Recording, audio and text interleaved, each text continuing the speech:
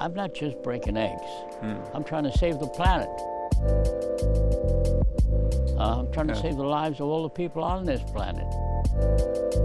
Welcome to the Lid Is On podcast from UN News. I'm Conor Lennon.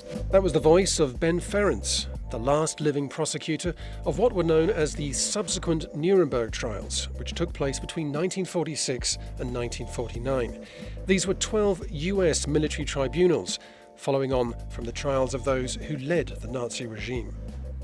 Vengeance is not our goal, nor do we seek merely a just retribution. We ask this court to affirm by international penal action man's right to live in peace and dignity, regardless of his race or creed. At just 27, Ferencz was designated as the chief prosecutor of the Einsatzgruppen trial. How do you plead to this indictment? Guilty or not guilty? Nicht schuldig. During the trials, Ferencz came into contact with notorious high-ranking SS officers such as Otto Ollendorf, Heinz Jost and Paul Blobel, who were all eventually sentenced to death. Following the trials, Ferencz went on to lead the successful campaign for an international criminal court. At 99 years of age, he is today one of the last living links to the creation of the post-war international justice system. Earlier this month, in the build-up to the 70th anniversary of the Universal Declaration of Human Rights and the Genocide Convention, Zeid Ra'ad Al Hussein, the UN High Commissioner for Human Rights, sat down with Ferencz at UN headquarters in New York. He started by asking Ferencz to reflect on the importance of the historic declaration, and René Cassin, one of the driving forces behind the Commission on Human Rights established in 1947 and author of the first draft of the famous document. I always carry with me what I have now in my pocket, the Universal Declaration of Human Rights. I have it in my bag, which I'm sitting on, together with the United States Constitution and the United Nations Charter. And those have been my guides. René Cassin was a visionary. He had experienced the war. He knew the horrors of war. As a decent human being, he recognized the need for universal principles, because the World War covered many countries, but not the whole universe, and we are all members of one small planet, and we should deal with the problems in a planetary sense. But it's a crying out for what I now call prohibition of crimes against humanity. It's an appeal of humanity to law, and I use that phrase. Yes. And I was inspired by people like René Cassin, who were following those guidelines. And I very much regret that this Universal Declaration of Human Rights, unfortunately, is being violated in more of the principles than it's being accepted. What strikes me, of course, is when you look at the world today, sadly, alas, we still see some terrible crimes being committed in northern Rakhine, in Myanmar, what we've seen in Syria, what we've seen in other parts of the world, in Libya and Yemen, in the Democratic Republic of the Congo. And is this not a validation of the view that ignorance and contempt of human rights provides then for wrongdoing on a massive scale? And if we can only have a recognition that we as humans, as you said, planet Earth, that we belong to one team human beings, that only if we have this vision can we keep the world safe. But the idea, put forward by the President of the United States, but not just him, others, that there is a first, America first, these chauvinistic nationalisms, it sort of in one way betrays the sense that we all have universal rights that ought to be respected by all governments. America is a great democracy. It's inevitable that there will be differences of opinion, and it's as it should be. And all of the opinions are entitled to respect. It doesn't mean you have to follow them or you have to agree with them if you think they're wrong. And that's the condition we have in the world today, with the United States being a principal leader in the thinking and acting on these principles. It's not that the people who glorify war are evil people or stupid people. They are not. They are patriotic people carrying on what they conceive to be a great tradition and giving us the power that we have now to control the world and deal with it as we see fit. And those who are not fit to be cared for, well, just push them aside. That's a mentality which has existed in many countries. It existed in Nazi Germany, of course, where inferior peoples were to be exterminated. Useless eaters, they called them, habitual criminals and so on. So we have a basic philosophical problem. And how do you deal with that? It's deeply felt. You cannot end it by saying, I think you're wrong. You say, well, I think you're wrong.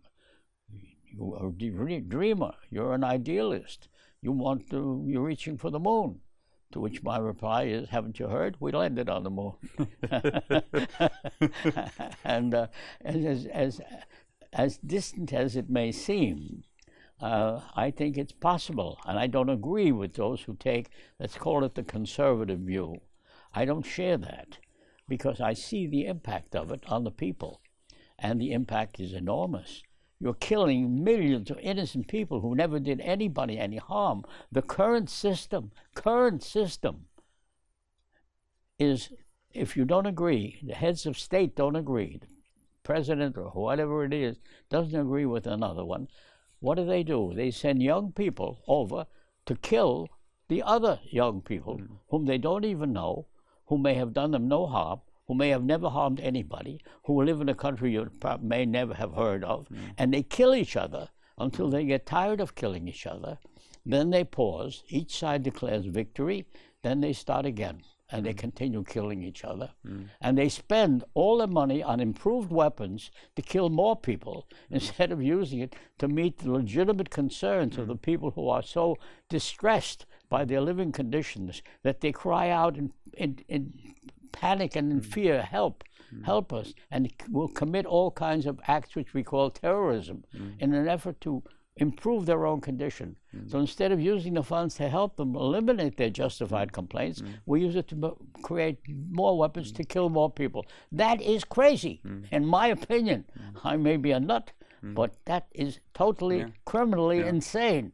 And that is the policy followed today, not only by the United States, but many of its allies and other countries. You made me think of Isaiah Berlin's short credo, the speech he gave in 1994 at the University of Toronto, because he said what you were saying. He said, beware of the quiet philosopher who creates a philosophical ideal, and to reach that utopia, you may have to clear the path of a few obstructions, including people who opposed the ideal. Of course.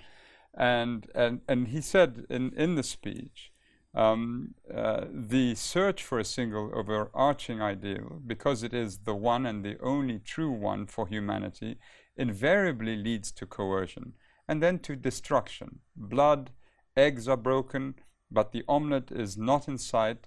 There are only an infinite number of eggs, human lives, ready for the breaking. And in the end, the passionate idealists forget the omelette and just go on breaking eggs. So these are people who've sort of rationalized that there is something to be attained by violence. And what you're saying is violence brings no good. And as humanity, we need to graduate to a point where war becomes unthinkable, not as a tool for achieving certain objectives, because ultimately in itself it engenders so much criminal activity that it has to be basically rendered unlawful completely. And as you said, aggression is the supreme international crime. You've gotten the point. I'm not just breaking eggs. I'm trying to save the planet. Yes. I'm trying to save the lives of all the people on this planet. Yes. And so our hope lies with the young people. The young people who will recognize that what I say is true and that their lives are in danger.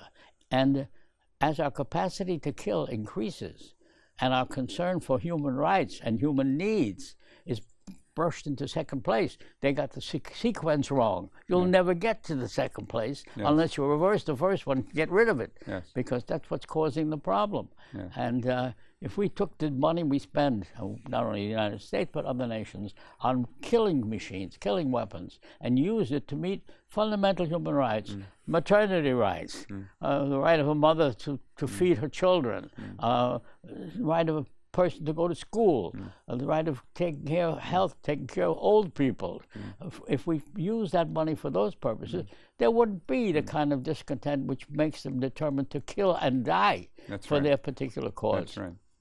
Now, can I go, Ben, to another passion of yours?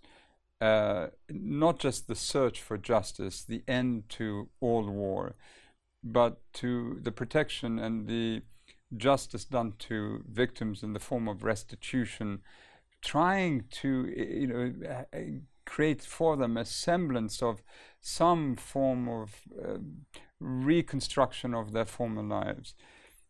One of the things that has been troubling me a great deal is that when you have a judicial process where alleged wrongdoings have been highlighted and charges have been pressed, is that in the context of the trials, when you see a defendant express no remorse, and you've spoken about this, and I wish you'd convey to the audience what it was like to sit with Otto Ollendorf.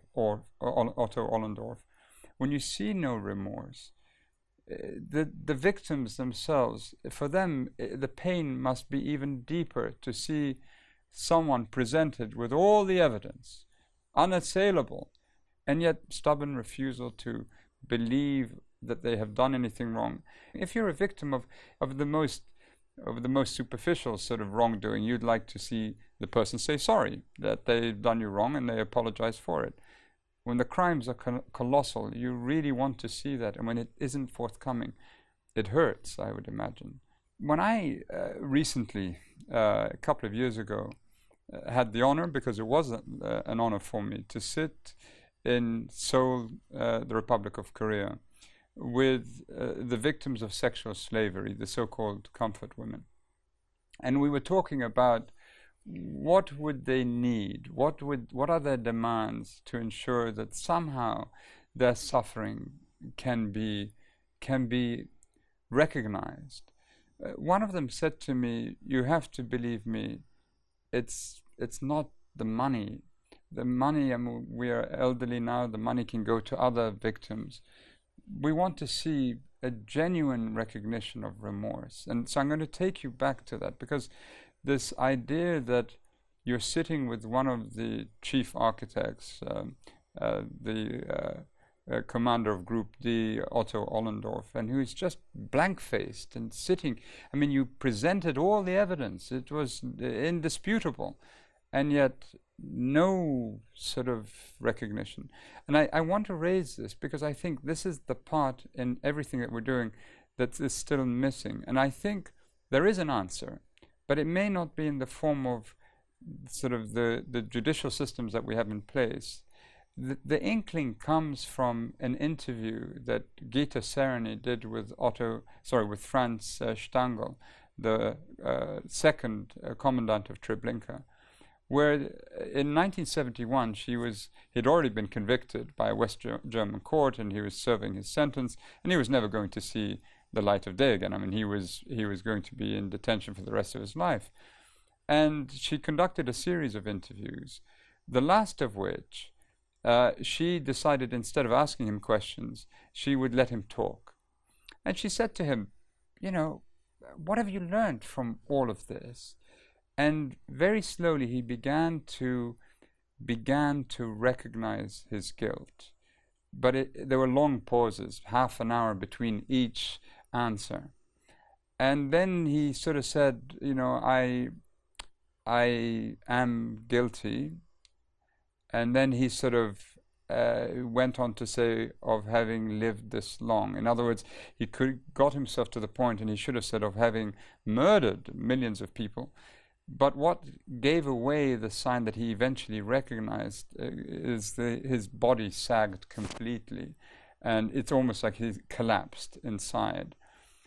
in courtrooms the world over, including in the International Criminal Court, seldom do we see this recognition, this contrition, which I would argue the victims sort of need to see as well. Do we need to think like that? And we know you have led the way in having us focus at all of these different components, but do we need to, because perhaps if we begin to see that, we begin to sort of make those who are contemplating wrongful acts of recognizing before they were to conduct these or exercise or perpetrate these actions, make them contemplate these issues in a deeper sense. Is there something in that way of thinking? Well, you've raised a very profound question of human guilt and recognition of it. And of course, I dealt with that problem as well.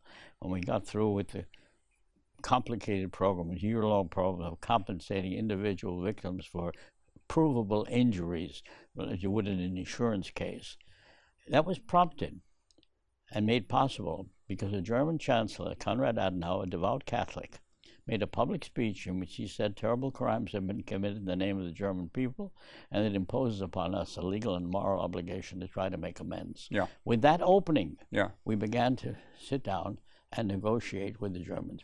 That was the next phase, compensating the victims. And it never had happened in human history. Yeah. No victims had directly been compensated. They had reparations, which they usually went to the government, and that didn't work very well either. But to be unable to put through a claim, and I can say to you and sit here, that there is no Nazi victim who didn't have a right to claim, except those who lived in the Eastern Territories. So I'm giving you the overall picture first to come to your complicated question. About remorse. Of their remorse. I would say the following. First of all, I lived in Germany to do all these things, a period of almost 10 years. During that time, no German ever came up to me and said, I'm sorry. None. It would be asking too much, because the people I'd ask, either their father was involved, or most likely themselves were involved. The German government decided they were going to give me their highest civilian award, Verdienstkreuz Erste Klasse. Very fancy thing. It looked like Rommel used to wear that. I said, I'll let you know. So I met with various groups, and I said, the German government wants to give me that medal. What's your reaction? I was not surprised to see that most of the people said, are you crazy? You're going to sit down? It was the same group who wanted to kill us when we negotiated. You're going to let them hang a ribbon around your neck, using you as a patsy for that. Yeah. And I thought about it, and I said, I'm going to accept it. Yeah. And I'm going to accept it because this is another generation. Yeah. This is their way of saying I'm sorry. Yeah. And it would be asking too much to ask the individuals who themselves were the murderers to say I'm sorry, because they couldn't live with themselves. Yeah. They murdered children by smashing their heads against a tree. Yeah. It was common practice. Yeah. And I said, this is the new generation saying I'm sorry, and I will not spit in their face by saying no. And the work that I do with my office, Ben, when we see the return of the thinking that somehow peoples are more exceptional than others, that they are entitled to rights that somehow differ from the rights entitled, or could be claimed by migrants, for instance, or those who are from ethnic and racial minorities, or somehow different. And we see throughout Europe, again, sort of this almost relapse into a way of thinking which is, to my mind, and I'm sure to yours, deeply troubling, because in one way it sort of shows the lack or the absence of any deeper thinking about the history of the continent. And I've gone public on this. We have the Prime Minister of Hungary saying that he doesn't want his people to be mixing with people of another color. When there are barely 1,300 Afro-Hungarians in Hungary, a country of 10 million people. And he's just won his third election. We see anti-Semitism rife again throughout Europe. We see hostility to, of course, immigrant communities again emerging from the far right. And even in a country like Italy, the birthplace of fascism in terms of its philosophies, there's this group Casa Pound, which is openly fascist, and they are being interviewed and they go around and harass immigrants. So once again, the fight is on. Maybe it never left us. Maybe this is a continuous struggle for those of us who believe in humanity, without distinction, without placing labels, without differentiating. We're all humans entitled to equal rights, and we deserve to live in dignity without deprivation, discrimination, or fear. And in that, as a proud American, someone who served his country in war and in peace, represented the United States in the most arduous challenges, I noticed that you put out a statement in the same way that we put out a statement when there was the separation of families taking place in the United States. A country that really, ever since the end of the Second World War, has been at the forefront in terms of the advocacy of universal rights and the universal rights agenda. It must have been painful for you to have seen this. It was very painful for me. I knew the Statue of Liberty. I came under the Statue of Liberty as an immigrant. Send me your homeless, your tired, the wretched refuse of your teeming shores. Send these the distress to me. I lifted my lamp beside the golden door. The lamp went out when he said no immigrants allowed unless they meet the rules that we laid down. It was outrageous. I was furious at anybody would think that it's permissible to take the young children, 4 or 5 years of age, and take them away from the parents and say the parents go to another country, the children go to another country, we'll get you together maybe at some later date. It's a crime against humanity. When we list crimes against humanity in the statute of the International Criminal Court, we have other inhumane acts designed to cause suffering, great suffering. What could cause more great suffering than what they did in the name of immigration law? It's ridiculous. We have to change the laws that's in the law. So I was furious, and we should be furious, and the students were furious. And that gave me a lot of encouragement. And if you don't change the rules and make it clear that the law has to be changed to meet the needs of the society it's supposed to serve, that's what law is all about. So it's illegal to do what they are doing. They are threatening you. They are wasting your assets and resources on killing machines when you needed to pay off your school tuition, which should have been free for everybody. And I think the students would be responsive to that. Yes. But it requires a mechanism of re-education. We need you, Ben, to keep fighting for us as well. I never give up. I know. I do the best I can. And I never give up, and I got a slogan, law, not war. I never give up, and that's my advice to the students. 3 pieces of advice I give them. 1, never give up. 2, never give up. 3, never give up. That's correct. Ben, thank you so much. It's a true honor. Thank you. My pleasure. Thank you so much. That was Zaid Rad Al Hussein, the UN High Commissioner for Human Rights, in conversation with the 99-year-old Ben Ferencz, last surviving prosecutor of the subsequent Nuremberg trials. You've been listening to The Lid Is On, a podcast from UN News with me, Connor Lennon. Thanks for tuning in.